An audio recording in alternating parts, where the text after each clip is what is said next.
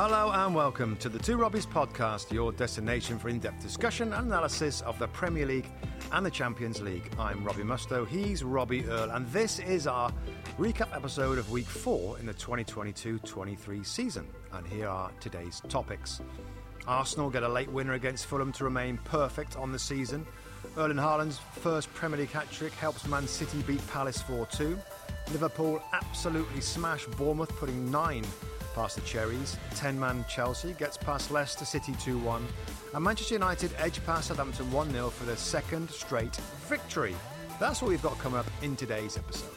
That's right, Musty, and because the Premier League is back, so's your chance to win $50,000. Play Premier League Pick'em for free, and you can become the next big winner. Download the NBC Sports Predictor app today, available in the App Store or Google Play Store. Okay, mate, listen, let's Week 4 done in the bag. Let's start it off with title contenders. Leaders Arsenal, in the clubhouse. Yep. 4 wins in 4, the only team with maximum points in the league. Talk to me how Mikel Arteta and his men did this, because they went a goal down up to a quite poor mistake by Gabriel at the back. Mitrovic got the goal that put Fulham ahead. And for me, one of the biggest things I saw in Arsenal was there wasn't a panic. More of a determined pulling together of the team. I think we've got to mention the atmosphere in there. Yeah. I think since then we've heard from, I think it was a former player, Alan Smith talked about it, Rob, and somebody else talked about that the atmosphere in that is like, we're going back 10 years to some of the atmosphere, so that's great. Let me start this way, Rob. When we do our preparation for each game, I think we do it a similar way. We kind of have a top sheet about certain things that we're thinking about looking for. My top line of Arsenal is grooved right now. Are they going to be consistent? Are they durable? Are they ready for Fulham's organised pressing? Yeah. And what happens when possession or the slick football is not possible? Have they got other ways to win? I think I've got a few answers there, really, because they did struggle a little bit at times, and they made. Fulham are well set up. They are very well set up, very well organised. Yeah. I think it's a situation where Arsenal had to be super patient. They dominated the ball, they dominated territory.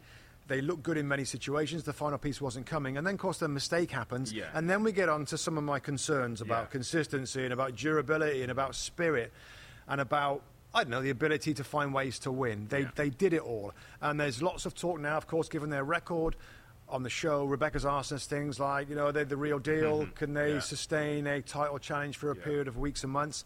My sense is right now is why not? The first 11 is better. I think that's absolutely for sure. I think the pre-season was great, grooved the system. And when you add players to the 11 and make it better, and you've had more time to work with the coach, things should get better. So, impressed. Gabriel, sloppy, needs to learn from that. There's millions of things he could have done, let the ball run across his body. Of course, his touch wasn't great. Then you get the ball away. But he came back, of course, and scored the winning goal. So I thought it was a very, very impressive day for Arsenal again. The manager says everything, Rob, and you see his face after Arteta. He's super happy, smiling. They remain perfect.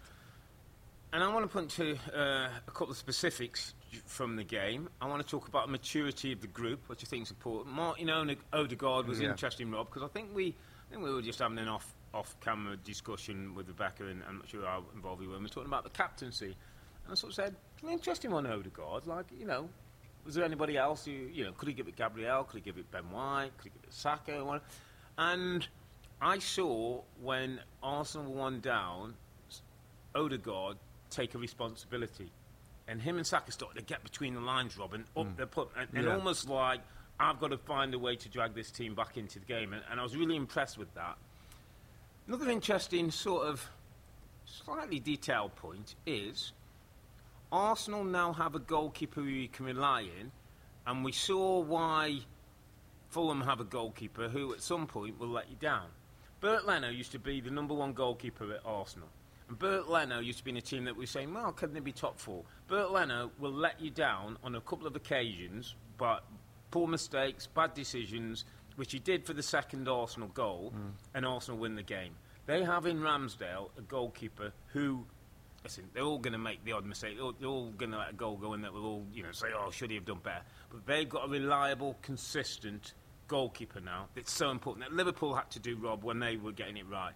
Pep sorted out the moment he walked in the door and got rid of Joe Hart. So the goalkeeper's another issue. And then I want to talk about the maturity. And I mentioned it in, I think it was a low down with Rebecca at the end of the show. A maturity on and off the pitch. On the pitch, it's just a responsibility. The Gabriel, that he's made the mistake. And you talk about the crowd. I read a couple of interesting articles last night where they said the Arsenal crowd are knowledgeable and understand that this team needs support. A few weeks ago, it was Saliba who gave an own goal away. They cheered him. Yeah. Apparently, they were really supportive of Gabriel yesterday. He goes and gets the winner. So there's a maturity about the way they play. And the manager, Rob, there was a moment where they get the second goal. Mikel Arteta goes running down the touchline, punches the air. The moment he lands on his feet, it was like, hold on a minute. I need to get hold of this game and make... And he went, Tomiyasu, off the bench, on you come, shut the shop. I think in time, there would have been times where Mikel Arteta would still have been hugging and zinging over what looked like the winning goal and could have caused them problems. There's a maturity running through the football club that's important. I'll add to that as well, the manager, in terms of what he did. Yeah. They were losing the game 1-0. He made some kind of brave substitutions. Yeah. First off, Zinchenko was missed, in my opinion, at left back. Zinchenko and Partey missing. Were missed, but particularly, they were big players. The first changes of the whole season, the first 3 games, unchanged Arsenal. Zinchenko adds technical quality, decision-making, good on the ball. And Tierney is a really good player, so different. I mean, more conventional, of course, as a left fullback. Yeah. So I thought he was missed at left fullback. But anyway, back to the subs. They go without a left back. They bring off Tierney and Gabriel Martinelli. Has to kind of do with it. Yeah. But they throw on another attacking player, of course, in there. Eddie Nketiah, I thought, had an impact in the game. So good substitutions that helped find a way to get back into the game. Yeah. I just made a note there when you said it about the fans, Rob, and the reaction. I'm sure many of our Arsenal fans that are listening or watching now have watched or are in the middle of watching the documentary, right? It's a documentary, of course, on Arsenal Football Club right now. And throughout the episodes, I haven't reached the last 2 yet, but Arteta talks constantly to the team about connections and how the manager's connected to the players, you're connected to each other. In one episode, he goes around with a light bulb. We need the energy from every part of this football club to make this light bulb turn on type of thing, which is a bit gimmicky, whatever. But when you said about the fans getting behind Saliba, and when you was talking about they're getting behind the team, that's what he's talking about. They want a connection between the group of players and the supporters, and that's why when he has the non-negotiables in terms of attitude, he wants the team to be likeable for the fans. Yeah. And I think the team is likeable. But what bunch of fans doesn't want a young, hungry team to go and cheer and support? So I think the connection is there. I think Arteta's made the team likeable. It's honest. It works hard. It's expansive. It wants to play. It's very different to some of the other teams in and around them right now, which we'll get on to. So I thought that was really important. And, I know Elneny played in there, Rob, and Lokonga could come in. Tomiyasu come on and looked like he was chomping at the bit. He came in to secure the points late on. As you say, and then Nketiah came on and made it. So you need your 11, but you need this season with these 5 subs, you need everybody to be on the same page. So, again, I keep going back to Arteta's kind of like, we want good eggs, we want good pros. Yeah. I think I'm starting to see the benefit of that, Rob, with these performances. Just before we finish up on Arsenal, a couple of things just wanted to throw across you. Read this week, a couple of places, a couple of quotes. This is probably the best Arsenal team since Wenger days. Might be a bit of an early shout, but if you kind of think back to what they've been through, where they are. The early Wenger days. The early Wenger days of building. Yeah, they're tough. There's a million steps to go, but I'm talking in terms of that. Yeah. Just the other thing, Rob, and listen, it's an ownership group, the Kroenke group, that's had some criticism from the fans, some I think quite deservedly of how it's run, but of late, money's been spent. Do you think another body, they're talking about Pedro Neto or the like, another, Pepe's gone out now on loan to Nice. They've lost somebody in the attacking third. Yes. We saw Nketiah come on and can be an impact player from the bench, but they were to get an injury, Rob. Yeah. If Gabriel Jesus was to go down and be out for 4-6. They got Nketiah, but they ain't got many others, by the way. Yeah, in the wide. I know these Smith Rowe's still waiting to come into the team, and right. But is there, with everything that's gone, with the start that they've had, with some of the other teams not looking quite as, would it be right now to go and get a Neto or somebody of similar quality to add to that group? 1,000,000%. Fabio Vieira is the other new signing they bought. That's just trying to get. Apparently, they're trying to get a little bit of power and strength on him. He's a little bit light at the moment, so that's another one. But you're absolutely right. Pedro Neto is I think he's a star in the waiting. He had a nightmare last year. He fractured his kneecap last season. Was out for a massive long time. Yeah. Let's talk about Pedro Neto. I think he'd be brilliant for Arsenal. The stuff that I've read the last couple of days, it looks unlikely. I don't know why the fee's going to be too high or whatever, but he would be a great addition. And right now, don't regret falling short because of maybe squad or for injuries, and they're a little bit bare bones. We saw that a little bit last year. We gave them the credit. They're rebuilding. They had to get rid of a lot of players. So let's wrap it on Arsenal. Really great. And it's the dreams of life for the Arsenal fans. And I tell you what, I feel good for the Arsenal fans because my goodness, I mean, we've been doing this stuff here now in this building for nearly 10 years now, and Arsenal, we've had to be honest about a little bit like Manchester United, really. A little bit, and the fans have gone through many years of torture, disappointment, frustration, not great kind of running of the club. They got it right. It's almost like you can be proud of their Arsenal team again, and that's a good thing. Little mention for Fulham, Rob, because I've got to feel good around Fulham. I do too. And Fulham have been in the league, and I know at times we've been a bit critical of them, or certainly I've been critical, that they didn't really give themselves a good enough go. They lacked a bit of physicality. They weren't well set up and organised to deal with the challenges of the Premier League. I think it's different. Marco Silveri's team very well set up, Rob. I know they didn't have as much possession of the ball, certainly in the first half, but they had a threat. They've got Mitrovic, they've got Dickard over Reed, and people who can break on a bit of a counter-attack. They've got people like Pereira, who's happy to have the ball, Rob, and knit the passing together. Paulinho looks like a good bit of business. I've got a real feel for Fulham. If Marco Silva can continue to be as diligent, work hard, get the tactics right, they've got a chance of staying in the league this year. They've got a chance. A lot of it is going to come in on Mitrovic, obviously. I think it's 4 and 4. I think it's 4 goals and 4. 4 goals and 4, yes. Fourth goal, That's superb. It's more than he got all the last time he was in the league. He got three goals. And Andreas Pereira from Manchester United, I just think he's a lovely, lovely footballer. Do you know what worries me, Rob, about him? When I look at the starting 11 right now, and there's a couple. Harry Wilson is a really good player, a wide player that's out injured at the moment. And listen, it sounds maybe a little bit harsh because defensively they were really, really good. They did concede 2 goals. Anthony Robertson looks good. Tim Ream played well. Tosin is a good player. I can't get by. It's the same back 4. It's the same defenders that were there. Diop, haven't they? And is it Dunk? Duffy. Mbabu, Duffy. There's a couple more to come. There's got to be something different defensively, Rob. Or they're going to concede a lot of goals. They might score a few with Mitrovic, but I love the midfield. I just want to see freshness in the defensive side of things. You talk about the goalkeeper. That will be what I'm watching for. I think they're organised. I like the coach. Attacking options are good striker. But can they stop goals going on the other end? Well, it's early. We'll wait and see. Let's take it to the Etihad, where Manchester City were one of their sort of bogey teams in some respects. Didn't score at all against Manchester City against Crystal Palace last season. Palace come to town and go 2-0 up at the break, Rob, and all of a sudden we're in the studio going, hold on a minute. They've gone, fairness to City, they've gone 2 goals behind in I think something like 4 of the last 6 games or something and not lost any of them. And this was another case of, centre stage, Erling Haaland. Why you pay $63 million for somebody who gives you a different option? This is the day he shows us why Pep chased him and wanted him. And we're learning stuff. We're seeing stuff every single week. What he's great at. What maybe the team has to change a little bit. I think we saw it in this game. I thought we saw it in one of the first games, maybe the first or second game. I haven't got my notes here now. When the game where he went through, West Ham got in behind West Ham, wasn't it?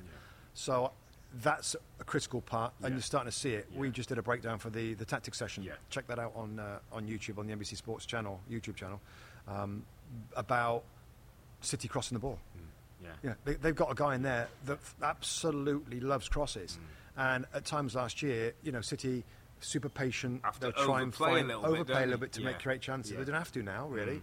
So the crosses came in today. We saw, was it the third goal he scored, where it was more typical Haaland, where he's side on, he's running in behind. I mean, we're seeing evidence each week at how he's going to work. What's he got, Rob? 6 goals already? 6 goals in 4, yeah. First what does it take to beat Man City? And I think I said the line, I think it was in our pre-season podcast, where I just said they've added a wrecking ball to all the quality that they've got. They've got the ability, Rob, to be a bit direct now and then if things ain't going well. As long as they do it. As long as they do it when things aren't going well. And get it in the box. And this fella's going to out-muscle, out-move, out-manoeuvre. He's a smart operator in the box. And strong. He's got all the tick boxes you want. And, he was a difference of getting City back into the game and winning them the 3 points that, keeps them back up there and fighting. And it could have been very different. 2-0 down at half-time, Rob. If we know Palace are a decent team, if they can hold on and the goals don't go in, all of a sudden, everybody's asking big questions about Manchester City. The last thing we've got to mention is Bernardo Silva. Scores a great goal. Gets the team going. A little deflection in that, but a little deflection, but what a little player. At a time Pep was strong on Friday. Rob. I know. He kept getting asked about it, didn't he? Yeah. Barcelona won him. He was losing, and PSG won him. 2 teams won him, didn't they? And he always said, Pep, if a player isn't happy... I'd let him, But to be fair, I think he always says, if we get our fair valuation... Now, it depends on the player for them. Raheem Sterling, they let go at a decent price. Yeah.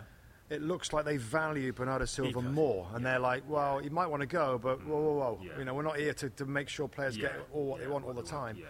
Obviously, want a big fee for Bernardo Silva. I don't know whether they get it. And when he says he's not going anywhere... I mean...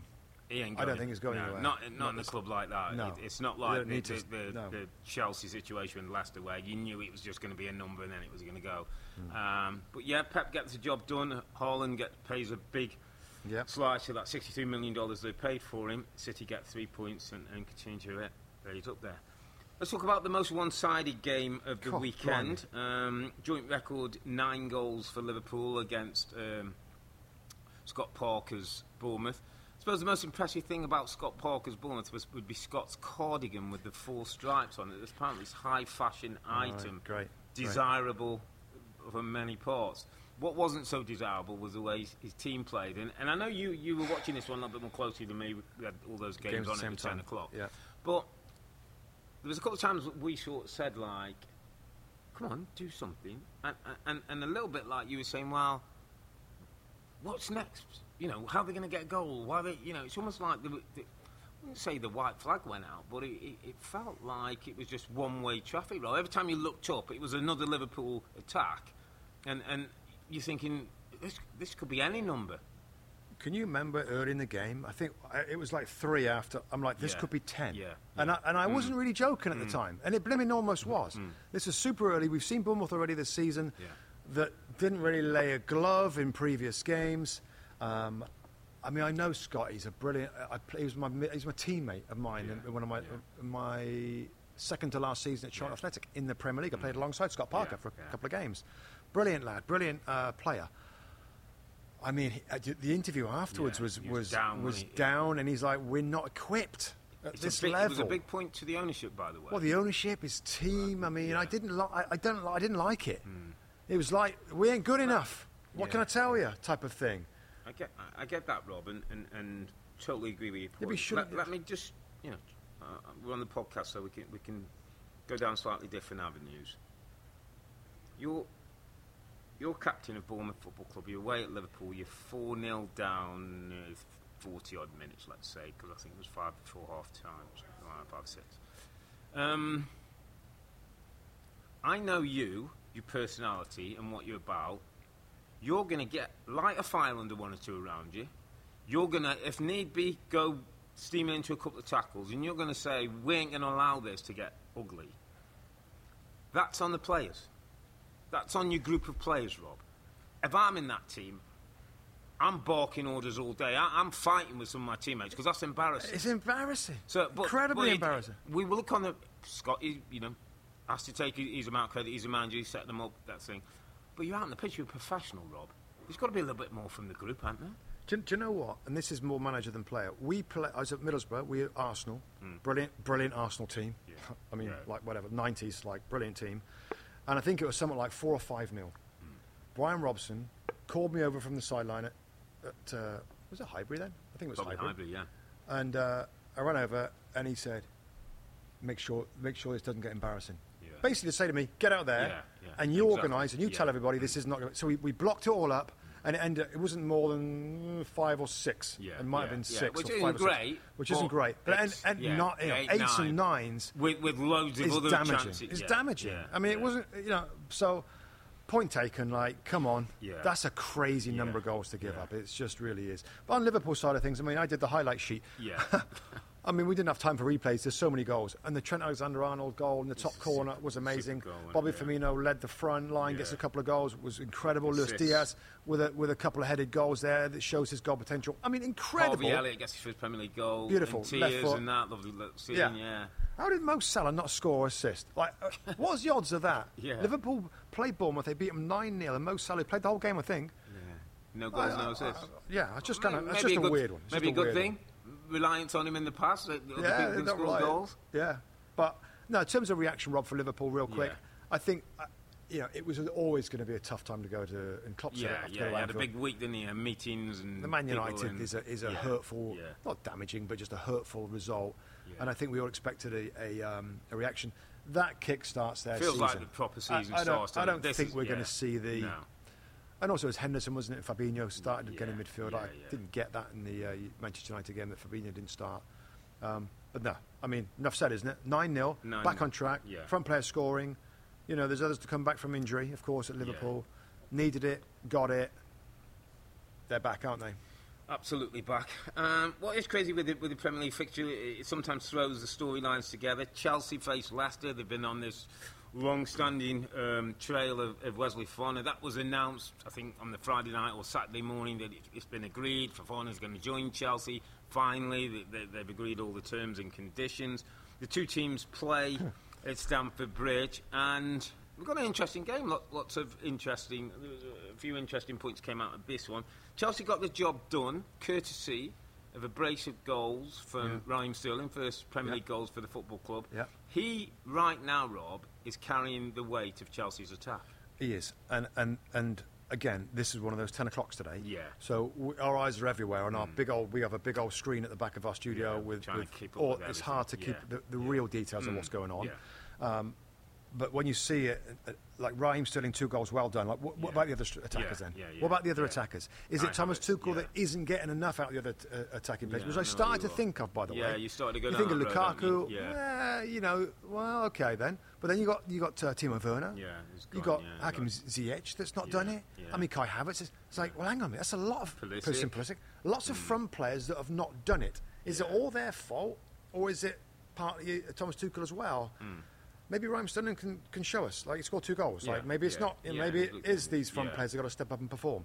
Winner of the day, loser of the day, Conor Gallagher, with an opportunity. And I don't mean loser in a totally derogatory way, but in terms of coming out of this game, like he's got this opportunity, Conor Gallagher, to be a first team player, or certainly in remain at Chelsea, not go out on loan.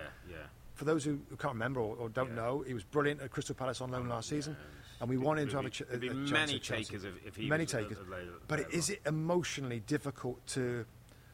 I mean, if you're a manager, do you trust him now, Conor Gallagher? That was the word I was going to. And Tuchel's talked only. Christian Pulisic, we hear, inverted commas, isn't someone he trusts. That's why he doesn't get enough starts. Conor Gallagher, Rob, is an intelligent footballer. I've got friends at Palace who saw him there, see him train, and know about him. I sense he's so determined to prove that he's good enough that he makes that challenge, the second challenge. It was in 6 minutes he got 2 yellow cards. Yeah. So it's not like it's not on your mind of any forget or whatever. He's made one. The second one, I think he's worried about establishing himself in that first team, and it's the kind of thing that will work against him. Because a top manager, when you're in a Big Six club and you're playing a Big Six team and you think the pressure's on, it's now about decision-making, you're not sure that Conor Gallagher's going to make the right decisions. And that'll hurt him. It's just whether Thomas Tuchel gives him another opportunity or another 2 or 3 because they could have lost that game, Rob, by the way, yesterday. I mean, Hobby Bonds gets a goal back. Yeah. Jose Perez hits the ball. Jamie Vardy goes round the goalkeeper, hits the side net. Could easily have just 2 points. Chelsea are still finding their feet, mate. They're still finding their way a little bit. The transfer window is coming up on Thursday, Rob, isn't it? I think for here it's like 6 p.m. We've got a podcast on Eastern Thursday. We're going to podcast at the end of that. The window will be closed. So it'll be closed. So we'll know what the deals are. We expect some players to come into Chelsea. Just a couple of interests. So remaining on Conor Gallagher, I want to talk about Gallagher quick. I want to talk about Armando Broja and Christian Pulisic. Yeah. If I'm Crystal Palace, I'm all over the phone on Conor Gallagher. From the moment I'm back on the bus, if I'm Patrick Vieira, I've got Thomas Tuchel on speed dial. Because I think you've got a chance to get him. Now you have, I think you've got a chance of getting him. Christian Pulisic. Could Agent needs to be working. Yeah, Agent needs to be working. He needs to move from the football club. He does. Because he's not going to play regular first-team football into a World Cup. We've talked about it before. There'll be takers, Rob. There'll be takers because of his ability, and there'll be takers because of his nationality. But there'll be takers. I mean, his goals and assist numbers, I know sometimes he's easy coming off the bench, but they're decent. There's a ton of really good-sized clubs that you would think would be interested in taking him on loan. Absolutely. So that's somebody certain to watch out for. And Amanda Broja, the striker, that I don't think, again, the Tuchel trusts him as a 9 or even coming off the bench as a 9, which is a shame for me. I want to see him. He might be somebody loan they think can come back and do a job. Because I remember I've said to you, I was watched them train a couple of times up in LA when they were over in the summer. And it was really interesting because we both like Broja. We saw what he did at Southampton. We both think he's got a bright future. When he was in the heat of training and the ball was buzzing around, he didn't quite look at the level. So, smacks of he needs another Premier League season on loan somewhere. Yeah. And again, I mean, there's at least a dozen teams that could do with that. Absolutely. Potential to strike. And he's going to play somewhere, and he's going to play in a first team and get games under his belt. So, Thomas Tuchel gets the job done. Little quick word on Brendan Rodgers, Rob. Will you just be pleased that the window's done? Some of the talk can stop, and they can concentrate. You know, there's been the Tielemans saga. We'll see how that ends up. But he's back in the team. The Fofana thing's been a nightmare to deal with. Yeah. You know, Schmeichel goes out the door. The fella Ward in goal. Doesn't quite look like he's the kind of replacement that you'd want to make. Yeah. Is Brendan under a little bit of pressure? I mean, I know we're talking early days. It's 4 games gone in the league. They're bottom of the table with 1 point. Yeah. He's under pressure. He'll want the window to close very quickly, and maybe then some of the players will switch on and get their head down. Yeah. It's still a good squad of players, isn't it? I mean, they're way better than their position. So any time, if you look at a league table, I know there's only 4 games played, but there's some that stand out. Well, they're obviously better than that. Yeah. Or they're obviously, they're lucky to be. But Leicester is there. They're better than that. Yeah. So he is under pressure. I think what he's done there will buy him plenty of time. But let's reevaluate Leicester City, Rob, after the window closes and he's got a regular lineup. But awful start for Leicester City when they've got plenty of good players in the team. Erik ten Hag got his first win as Manchester United manager. Great win against Liverpool. We all talked about the good things that Manchester United did, the basis of where the victory came from. I think all eyes were on for Manchester United at Southampton, looking at the game and saying, was that a one-off? Are United going to drop the standards again? They weren't at their sparkling best. It wasn't the intensity and the speed in the game against Liverpool, but they got the job done, Robin. And can he take some good things away from that 1-0 victory? I think he can. I thought it was actually really good. And I know it's not the scintillating football that the United fans are going to want at some point. And to be fair to Erik ten Hag, it's not really his style, actually. He wants tons of possession, control. So he'll work on that. But I think the obvious thing, when I look at this Man United team going into this game, we all gave them tons of credit, and rightly so, for that victory on Monday night against Liverpool. But I keep looking at the players. And I see, lots of similar players for last season in certain spots. But I look at the back line, this is different. And that gives me, and maybe United fans, hope that, we're getting a different foundation here. I mean, three of the four are very different. I mean, even Dalot hasn't played a ton. Tyrell Malacia, 23 years of age, looks like a good signing. Well done so far. Lisandro Martinez finding himself, aggressive, quick. Hasn't lost an aerial challenge. I might have to look at tape on that one. But other stuff he's doing really well. To be fair, he's never going to be giant in the air, obviously. No. But he's knows how to use his body. He's quick. He's aggressive. He likes to tackle. Varane is kind of newish, looks happy, and Dello. So it's a different back four. And Christian Eriksen in midfield, obviously the other side of the game now in terms of technicality. I think he's a really good footballer. And I think United need that continuity, the possession control and switch in plays. He's very smooth on both sides, right side, left side. Link him with Bruno Fernandes, who gets a goal. It's a really nice Manchester United goal. So right now, I think I said it. I think before the Manchester United, show us something. Give us a start of a foundation. And to be fair, I think that's exactly what we've seen from the Man United game. The start of a new foundation, a new structure, a new work ethic, spirit, distance covered, whatever it wants to be, attitude. He talked about that, didn't he? That's what we're seeing, and that's two now. Good attitude, good spirit, fighting ability, defensively structured, strong. On you go. Totally agree. I thought there was baby steps, but in the right direction. I think it's about starting to build on some of these basics which you'll want. Just want to go again a bit of detail, mate, on a couple of things. Casemiro, we saw him later in the game, came on for McTominay. You just sense that he's going to come in and make a big difference. And all of a sudden, Rob, I was thinking about Casemiro behind Eriksen and Bruno. As a three like that? As a three, how he can... Ain't bad looking. I know Bruno and Eriksen might have to do a little bit more work than they used to, but Ten Hag might be able to get a little bit of that out of them. But also, why not Eriksen alongside Casemiro? With Bruno. In the hole as a number 10. Certain days, certain situations. I think that's interesting. Just in terms of transfers, Rob, I just want to hit on a couple of things here. I think we want to go the same place on one. Or I want to go to your... I want to go on to Marcus Rashford. Oh, okay. First. Go on then. Thought, looked lively, looked more like the Marcus Rashford we know in the Liverpool game. Right. I thought against Southampton, he was quite poor. I thought there were times, Rob, and I said in broadcast when we were talking about it, I said, sometimes when I was a midfield player who needed a centre-forward to play off, I wasn't a great technical player, I needed...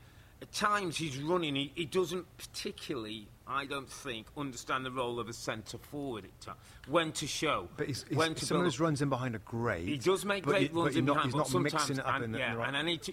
Manchester United sometimes need something to build off. And as a centre-forward, now, he might argue, and people might say, his best position's from the left, coming in, and that's why he's not... And I get that, but also... You've got to be better. He's got to understand sometimes his role in the team. And I still feel like we're going to get up and down Rashford. I agree. And I'd love to say something problem, different. Rob. I'd love to say something different.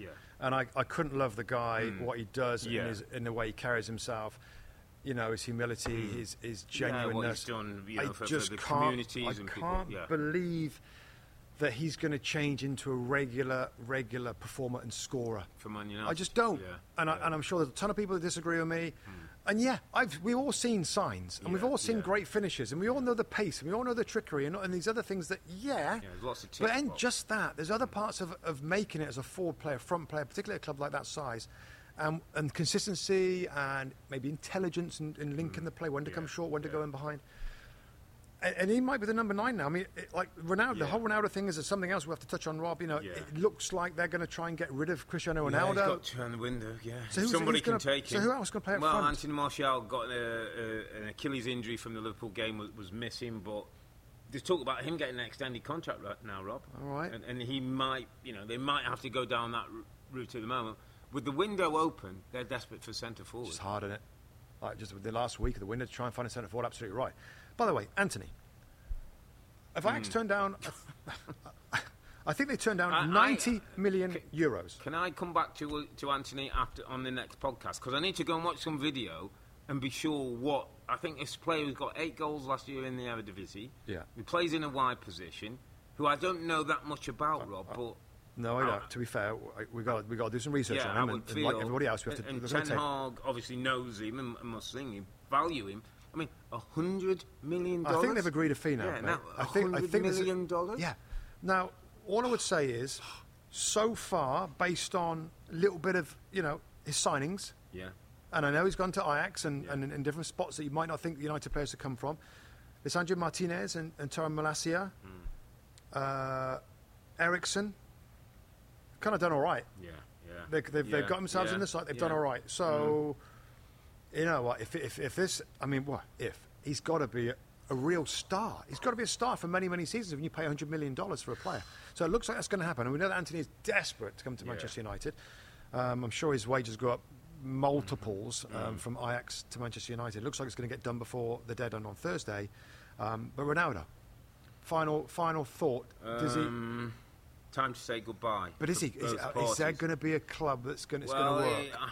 I think both parties will hope so. Because I'm not saying he's going to be a bad egg. Because I don't think that's in his personality. No. But I'm not sure it's the right thing to keep a player who's been desperate all the way through the window to get out the door. And then you go, everything's okay, now come and be my centre forward. Yeah, and I don't even know, even with the team now, how it's playing and the personalities that are in there, does he affect it in a positive way? And we've talked about whose responsibility that and who it falls on more. It just feels better for me, Rob, if Ronaldo leaves the building. Yeah, I agree. I mean, I think there's obviously Napoli is the current club that's being touted around. I'd have to think if he stays at the club, he would get his head down and do his best for the team. I mean, he got basically no other option until at least January. So, no, well done, Man United, and well done, Erik ten Hag. Just let me chuck one at you, just because it just come to my head. Yeah. How about and I heard the Aubameyang to Chelsea thing might. Manchester United going to take Aubameyang? Don't mind it. I'm a fan. I'm a fan of Aubameyang. Scores goals, can link play, still got pace, can go in behind. Attitude, big club. It's not. I mean, his behaviour's not Arteta standard, but it's been fine for many other clubs and many other managers. He's almost guaranteed goals, isn't he? Yeah. He knows the league. It's not such a big gamble. It smacks of short-termism with Igalo and Falcao and Zlatan. It was good. It is what it is. So many older. Like, when are they going to buy a forward, Rob? That they like. Okay, this is the future for. Well, that's some joined up thinking that I think is going to have to come later. Oh, by the way, I've got something to add on Southampton, haven't I? So Southampton. I thought Southampton were mostly pretty good. Yeah. And I'm going to chuck in. This is my underappreciated performer, right? But it's not so much underappreciated performer. It's keep an eye out for this guy. Yeah, unknown performer. Yeah. And it is.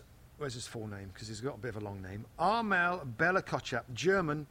I think just over $10 million, 20-year-old Southampton centre-back. Of course, super new, played alongside Salisu, who's only 22. We know about the young players coming into this football club. He had an outstanding game. Yeah. Not only defensively, tackles, but also going forward. Yeah. He got into some great situations, big size, good tackler, comfortable on the ball, likes to get forward. Yeah. He's 20. Yeah. I mean...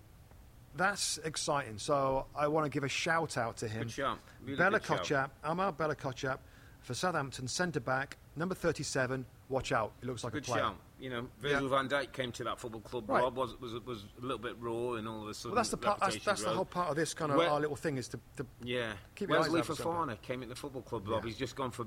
Well, I'm sure he won our underappreciated because he's. Good shout with Bella-Kotchap on that one. Okay, my friend, let's move it to today's game. City Ground, Nottingham Forest versus Tottenham. Some more fun. Forest Ground, City Ground jumping. Forest fans loving being back in the league. I think we're all enjoying seeing Forest back in the league. The big headline really with Forest was 17 players in this recent window, and there's talk about I changed even my more. Notes. When I did my notes, like 2 days, it was 16. I mean, I'm crossing stuff out every day when new players come. I mean, Steve Cooper just welcoming anybody into that dressing room. But in terms of the match, Rob, in terms of how the game played out, I thought Forest gave a decent account of what they can be and what might be achievable. Spurs are showing me the Spurs they're going to be under Antonio Conte. Set. Clean sheets, goals, Harry Kane, key to most of the threat through the counter-attack, turnovers, transitions. And I had a line about Conte, because I know last week you were quite strong on the show, and then talked about after, like, so whether this okay for Spurs with the quality and the quality of football, and my thought was Antonio Conte would win the award for the I don't care what people think about me. If it's the opposition, if it's the media, right. if it's maybe his own players, and maybe Heung-min Son will talk about it, might find that out, or other players. He doesn't care, Rob, as long as you're doing what he wants and he's the team winning is tough. Yeah, and it's team's resilient tough and winning football matches. Yeah, I think it's right. And listen, I don't mind that approach when it's done really well, and that means tough to score against, tough to shoot against. It's like a Mourinho. It's like Jose Mourinho. It really is. Like it's 5-4-1. This is against Nottingham Forest. And it's interesting, Harry Kane afterwards said, we've got to start better. We can do better than that. We said it the last game. I'm thinking, it ain't going to change too much, mate. It's not. Antonio Conte was interviewed afterwards and never said anything about a poor start. It's the way they are. And when they get the first goal, for the most part, see you later. Because that makes team come after them. It's classic counter-attacking. It's reactive football. He's like that. He's literally, the team is like, all right, come on, they're invited to attack, because you go and try and do your stuff. You go and try your expansive and your little combinations and playing through the lines and all the buzzwords and all that. And we're gonna hoover up. You made little mistakes, thanks, and we're gonna just go boom, boom, boom, boom, boom. We're gonna score. You do all that fancy stuff. We'll react to the errors and the missed passes and everything else, because it's not easy to be silky and expansive for a lot of these teams. And we're gonna just go and punish those mistakes. Happened again today. Obviously, the key part of that is when it's 0-0 or when it's 1-0 for large periods, you've got to trust the back. You've got to trust that they can keep a clean sheet, because it's a little vulnerable to. Well, I'm inviting you on. That was actually pretty good, and they score and they don't get the 3 points. Hasn't happened yet. They've got the wins, but that's how it's going to be, and it's when done well by Mourinho and Conte. And by the way, just think of the top six, Rob. Nobody else does it. No, nobody else wants the opposition out of the ball. And there's many champions in England that's done it. No, most His teams Chelsea, don't want it. Mourinho's Chelsea. All the others they try and create and score. So it's different, but I don't mind it, mate. I love a man with a plan. He's got a plan, and it's working all right. I think he's the only guy who's won the Premier League title playing the three at the back, Rob. In this system, you just got a thought for me there, and I just wanted to let me run this one past you before we maybe hone in on Heung-min Son. It was a bit of a story today. You just said it, and it was interesting. You said, like, Harry Kane came out, he was with our colleagues at Sky, and said, we want to do better, get the ball, we've got to start games better and have more possession. And Antonio Conte kind of came on and went, we did all right. Almost like he's okay with it. Is this part of the biggest challenge for Conte? Like, there's a Spurs way of playing. Spurs have always adhered. He didn't care. You said he didn't care. No, I say he don't care. But I'm just saying, is this one of the challenges that he's wrestling with at this football club? That some players may still think we're Spurs. The Pochettino Spurs, we play the Spurs way and we want a ball. And he's like, oh, hold on a minute. You've been there and that didn't work. I'm in charge now. Is the challenge to get everybody aligned to what he wants part of what's going to be an ongoing process, or do you think they've got it now? We've heard about pre-season, we've heard about is there something in Spurs that wants to be you're talking good on the eye and have possession and play let's do this with two groups of people. The fans, right? And I think this is a similar punchline to both of these people. The fans would love to see that. Better football. Was it the Wolves, wasn't it, last weekend, where I was like, God, is that kind of okay? Like, it was so drab and a bit boring and super safe. And they go off half-time and it's kind of super quiet. They need to win. So the fans are like, this isn't, but we're winning. That's great. I think it's the same with the players, Rob. I don't think the players are ever going to say, God, this is boring, or can't we try and be... I think they'll buy in when the results are good. They'll be like... But the results were good today, but Harry was critical, and Conte wasn't. So that tells me, if they're both being honest, that tells me that they're slightly different viewpoints. Maybe the dressing room. Of what a good performance looks like from the team. Or how you feel about a good performance. I mean, Kane... Yeah, scores 2 goals. And won't it quickly realised that, we don't possess a lot, but I'm actually scoring a lot. Correct. I could have scored more. Yeah. And I'm getting opportunities. I missed a penalty. I should have had 3 today. He's got him in the Champions League. He's had success. Everywhere he's played, he tends to win something. Yeah. So, but it was just interesting when you said it, and then I'm thinking about it. Is there a disconnect? Is there a disconnect between what the manager is happy with, and what the players feel? Yeah, because I'm sure they don't enjoy not having the ball. But anyway, they enjoy winning. That's what they did. Let's talk about Heung-min Son, Rob, because he's been, he's been a star. He's an absolute star. We've talked about him many times glowingly, and how giving, how humble, the goals, the threat, superb. And at times I think people can be a bit condescending and talk about all the hard work and great lad. He's a great goal scorer and he's a great footballer. Start of this season, there was a little bit of attention that he got 23 goals last season. He'd had a couple of chances in the first 3 games, hasn't scored. Plays it today against Forest, and looked to me, Rob. And again, I'm looking from the outside in, from thousands of miles away, but just like a little spark of confidence isn't quite there. He went through a couple of times. He looked to pass one to Kulusevski when he would have shot. He went through with the goalkeeper a couple of times. Once I think he was offside, but he hit the goalkeeper. He hit one straight shot at Henderson. He hit another shot that was a good opportunity over the bar. We've seen him bend in the top corner many times. Just, where are we with Heung-min Son? And the reaction that he came off, he obviously wasn't happy and had words to say. Richarlison came on again, Rob, affected the game. Beautiful ball for Harry Kane. Conte won't worry about making a big call, will he?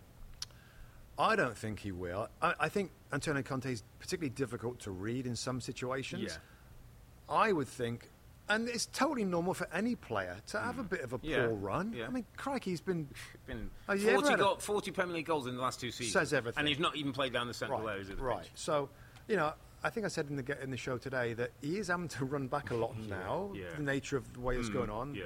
Maybe that's affected him a little bit. I don't know. I mean, he scored plenty of goals last year under the same manager. But I would think Richarlison deserves a chance to start. Why wouldn't you? I mean, why waste... I mean, you can be loyal to the Heung-min Son for what he's done, give him more time to score. Yeah. But when you spent, $73 million on Richarlison, he's sat on the bench patiently, he's come on, he's affected things. The ball was the ball of the weekend. By the way, the win to get the ball, first of all, Rob, his determination to go over, be strong and win it back. That's exactly what the manager wants, and that's why he brought him into the club. So I would think he's been pushing for a start. I mean, unless the manager kind of likes the impact off the bench for now. I mean, Ivan Perisic is starting now. Bissouma's got to be patient. Longley's got to be patient. Romero's out injured right now, so it's Davinson Sanchez and not Longley. But I don't know. I wouldn't be surprised at all if Richarlison starts the next game.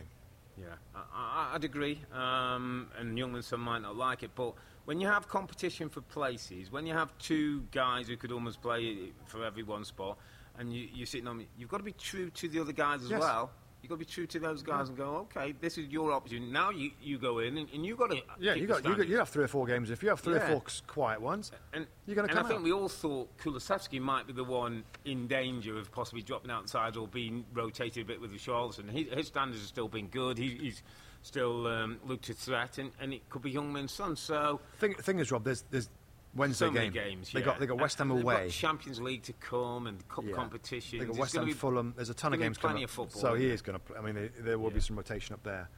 I want a quick line on Forest before we move on, Rob. I think Rebecca asked us in the show. How difficult is it for Steve Cooper to know his best team? Well, it's impossible. There's so many players that have come in the door, and he's just figuring out certain. I mean, it's impossible. It's just how many weeks will it take? Emmanuel Dennis, is he going to start up front? Onyewui, is it going to be him starting up front? Brennan Johnson, the player that came, continued, looks really, really good. Gibbs White's just been signed for big money. Jesse Lingard. I mean, there's so many options. It's going to take him a while to figure out his best team. Great energy, great stadium, great flipping boost from the stadium. And I like the way that they play, but they've got to find got to get somewhere. Some results, start sticking some results together. Okay, mate, let's just go to a few other results, and I think we've got to start off with Brighton 1, Leeds 0. We're all looking forward to this game on Saturday with the 10 o'clock kickoff. We'll back set it up as England v USA. Yeah, bright young managers. Versus Jesse Marsh, and both come off good wins the weekend before. Brighton beating West Ham, Leeds beating Chelsea. It was Brighton, I thought, who bossed this one a little bit, Rob. I talked about I did a bit on the tactics board in terms of Brighton want to make that pitch big. They're going to pass. They're going to be, technically good. Leeds are going to want to compress it and press the ball and win it back and get turnovers. Didn't really get that energetic sort of press going that they had against Chelsea. Brighton are very good with a team-shaped Rob, lots of rotations and movement. He played Trossard under Welbeck. He played Gross and Caicedo looks a player with McAllister. And Brighton, I just thought, showed that they're further down the road than Leeds. They got a couple of ways of playing and a bit better understanding of what the manager wants. Yeah, I think so. I mean, football beat pressing. Yeah. In this particular game, Marsh has proven that he can press and organise that as good as anybody. Yeah. But you're right, Brighton the groove right now, and some of the decisions that he makes, and it is quite remarkable. Mark Cucurella, Yves Bissouma, Neil Maupay. Yeah. I mean, less so Neil Maupay, but still. Yeah, he's top goal scorer, joint top goal scorer last season, 7 goals. I mean, 3 of their best players gone or going. Yeah. Maupay's going to Everton. Yeah. And yet, they sit. I mean, it's only 4 games. They sit 3rd in the table. Yeah. Unbeaten. You've got Alexis McAllister, who's an attacking midfield player, playing as the holding defensive midfield player. Trossard that started the first couple of games as wing back. Estupinian from he came in first Premier League start. Yeah, and the left wing back looks great. So Trossard plays up front. It's just an impressive team and a club that you look back at Chris Hughton's Brighton, Rob, a few years ago, and we said, "Guys, so structured and boring and he's totally changed it. He's done a remarkable job." I always feel like Brighton, in some ways, a bit like City, they're intermovable pieces. People can play in a number of different parts. He doesn't mind it's no big thing. And to that point, my friend, my underappreciated player of the week is a man who never gets the headlines. Pascal Gross. I think he was signed, Rob, for What a little player. $4.5 million. I mean, $4.5 million now doesn't buy Anthony's toenail from Ajax. Yeah, he's got 5 goals, 2 assists in his last 7 Premier League games. Can play in a number of positions. Play all over. Play wide, can play in the hole, can play next to a front midfield guy. Anywhere. Yeah. He's a perfect example of a Graham Potter player. Technically good, intelligent, can play in different positions, and has a goal threat. And in Graham Potter's team, and the criticism always is, the football doesn't quite get you enough goals. If Danny Welbeck's going to get, let's say, close to double figures, and Welbeck's been another story as well, then the Trossard and Gross and March from the wide position, and Caicedo and McAllister are all going to have to chip in with the goals if they are going to sort of stay around the top end of the table. Do you know what's interesting about Pascal Gross, right? And I know it's an age of stats-based recruitment and databases of all these different attributes of players. I'm guaranteeing Pascal Gross is slow as anything. I guarantee he can't run very far. But what a technically gifted player he is. He don't have to be like super athletic. He's a lovely footballer. Your eye's important. He wouldn't flash up on stats because he's not that guy. But in terms of quality decision-making and technicality, he doesn't get away from the 2 Robbies, my mate. Underappreciated player of the week, Pascal Gross. Good shout. Pascal Gross, good shout. Let's talk about Wolves 1, Newcastle 1. Wolves are having a bit of a tough time of it, but go 1-0 up in the game through Neves with a lovely strike. And then we get another example of Alan St. Maximin's ability, Rob. The volley he hits from a mistake clearance, I think, Ichan Wang with a clearance. And just watch it if you haven't seen it, because it tells you everything about Alan St. Maximin's technical ability. Yeah, it does. I mean, there aren't many players I think can pull that off. I mean, it didn't look that spectacular. It didn't fly into the top corner But the degree of difficulty we know, don't we? Yeah, just a long ball. He's hitting it first time on a volley from a clearance. I mean, he is distance. Yeah, how well is he playing right now? By the way, I mean, he was a player that we thought that Eddie Howe. I'm not sure. Yeah. I want a unreliable player. Patrick Vieira had him at Nice, I think it was, wasn't it, France? And there was a bit of a noise like he was a bit of a Balotelli, a bit of a bad boy of football. The attitude was questionable. And not timekeeping and all that. But whatever it is, Eddie Howe's getting on. Would say though, Rob, just at the end of that game, he came off with a muscle injury. Well, it looked like he's holding the back of his leg, wasn't he? Was it the back of his leg? We don't know for sure, but it looked like there was some injury. I mean, that would be a massive blow for them. the way they're going. Things going really well for Eddie Howe and Newcastle United. You know what? It's other games. Listen, the stories everywhere, right? And a game that we watched again today, Sunday, Aston Villa versus West Ham United. You know, two teams that have had a bad start. You know, two managers at either end, in some ways, of their managerial career. Tons of experience with David Moyes, less so with Steven Gerrard. And we thought that something's got to give. I mean, it could have been a draw where it's both disappointing for both sides. But if there's a loser, then that's a story. And there's some pressure added. Well, there was a loser. And it was Steven Gerrard's Aston Villa, Rob. They lost 1-0. Pablo Fornals scores with a little bit of a deflection. The 74th minute I've got written down here to win the game 1-0. David Moyes at half-time changed things, changed the shape, changed the personnel, made a difference. They weren't very good in the first half. They were better. And Steven Gerrard's Villa, Rob, didn't change. They weren't bad in the first half, were they? Yeah, they were. I thought created a couple of things and looked the more likely. But you're 100% right. Half-time didn't change. And when he did make changes, Rob, it was like for like. So it wasn't that he changed the outlook or the flow of the game. He just changed different people in the same positions. Yeah. I mean, I don't know. Maybe Villa fans will put me straight. I see a very narrow team. Yeah, you talked about it on the tactics board. I did the tactics board before the game. I said, this is how they play. It's kind of a diamond. There he calls it 4-3-1-2, not a diamond, whatever, technicalities. But they're narrow. Coutinho's narrow. Watkins and Ings are central players. McGinn, Douglas Luiz, Kamara, narrow players. The width is for the fullbacks, Matty Cash and Luca Digne. Good. They're very, very good parts of the team. But when the ball gets out there, well, there's nobody. There's no it's just going to be, all right, I'm going to just cross the ball in. Or they come back. Right. So there's no... They didn't get behind West Ham's back four.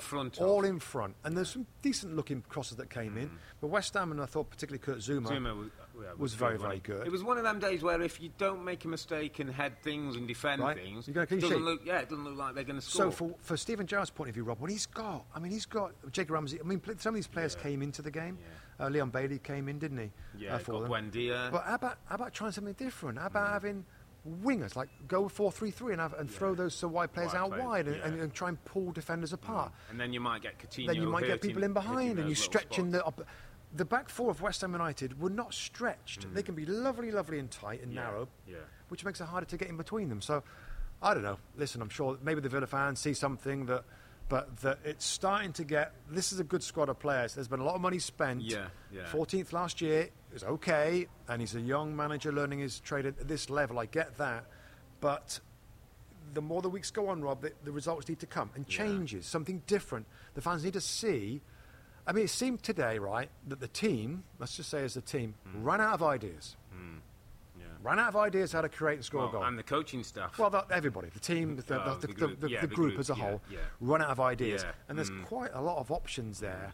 It's not a good place to be 4 games in the season. Douglas Luiz and Kamara in the same midfield, and McGinn sitting. You just think maybe, and again, Ramsey's a young player. We don't know whether, physicality, but he's someone who runs on, isn't he? Yeah, he's just really breaks the defensive line he did it a few times last year, Rob. Remember, I think the game we were at, he ended up dribbling through. So that's a concern. It's a poor. Are they now? They won. They won against Everton, didn't they? Yeah. They won, when Frank played Stevie. But that's their only win, Rob, of the season. It's 3 defeats now, 1 win. Yeah. Did you say a little bit of pressure will start? And is it? If they got next up, is it City or? I did have a note somewhere. They play. Villa play Arsenal on Wednesday. Oh, they got midweek, yeah. Midweek when? They've got Arsenal where? Away. Arsenal. So. Yeah, not an easy place to go at the moment. I mean, that was a opportunity because the Villa fans are brilliant. Yeah, that's a brilliant ground to play at. Brilliant ground. That's a blow, and we'll see if he can get them back at the Emirates. Let's mention Brentford last won, game, Everton won. Anthony Gordon very much in the news, but he gets himself the Everton goal, and then Brentford, I think, hit the woodwork a couple of times, didn't they, in that game before? Well, again, hard to keep a close look at all the games. What we saw, it was Brentford that were piling on, almost from the start. And it's a really nice goal. Conor Cody over the ball over the top. Gordon takes it nicely. By the way, can they afford to lose him, Anthony Gordon? Anthony Gordon. You can if you offer him $60+ million, mate. You can. Well, what do Everton do though? Well, we've got Neil Maupay. As I said to Rebecca today, they signed Neil Maupay. I mean, in the wide areas, I suppose they've got Demarai Gray. They've got Townsend's injured, I think, at the moment. You know, Wobie's done okay. I'm worried. I'm worried for Everton. I'm worried for Everton. Well, we know that financially things aren't great, and if Chelsea offer enough money, it looks like that might be done. We'll see, obviously, between now and Thursday. But it's a big call for Frank, and it's interesting to show two great legendary English players we're fortunate to be able to speak to and have good relationships. Yeah, we played against them and all that. Played against them, but tough time from Rob. And it's interesting. When we made a point, I know we're going to wrap up the pod in a minute, but the Graham Potters, the Eddie Howes, had what you would call average Jesse playing Marsh, careers. Like there's a but I'm few. talking of English guys in particular. Yeah.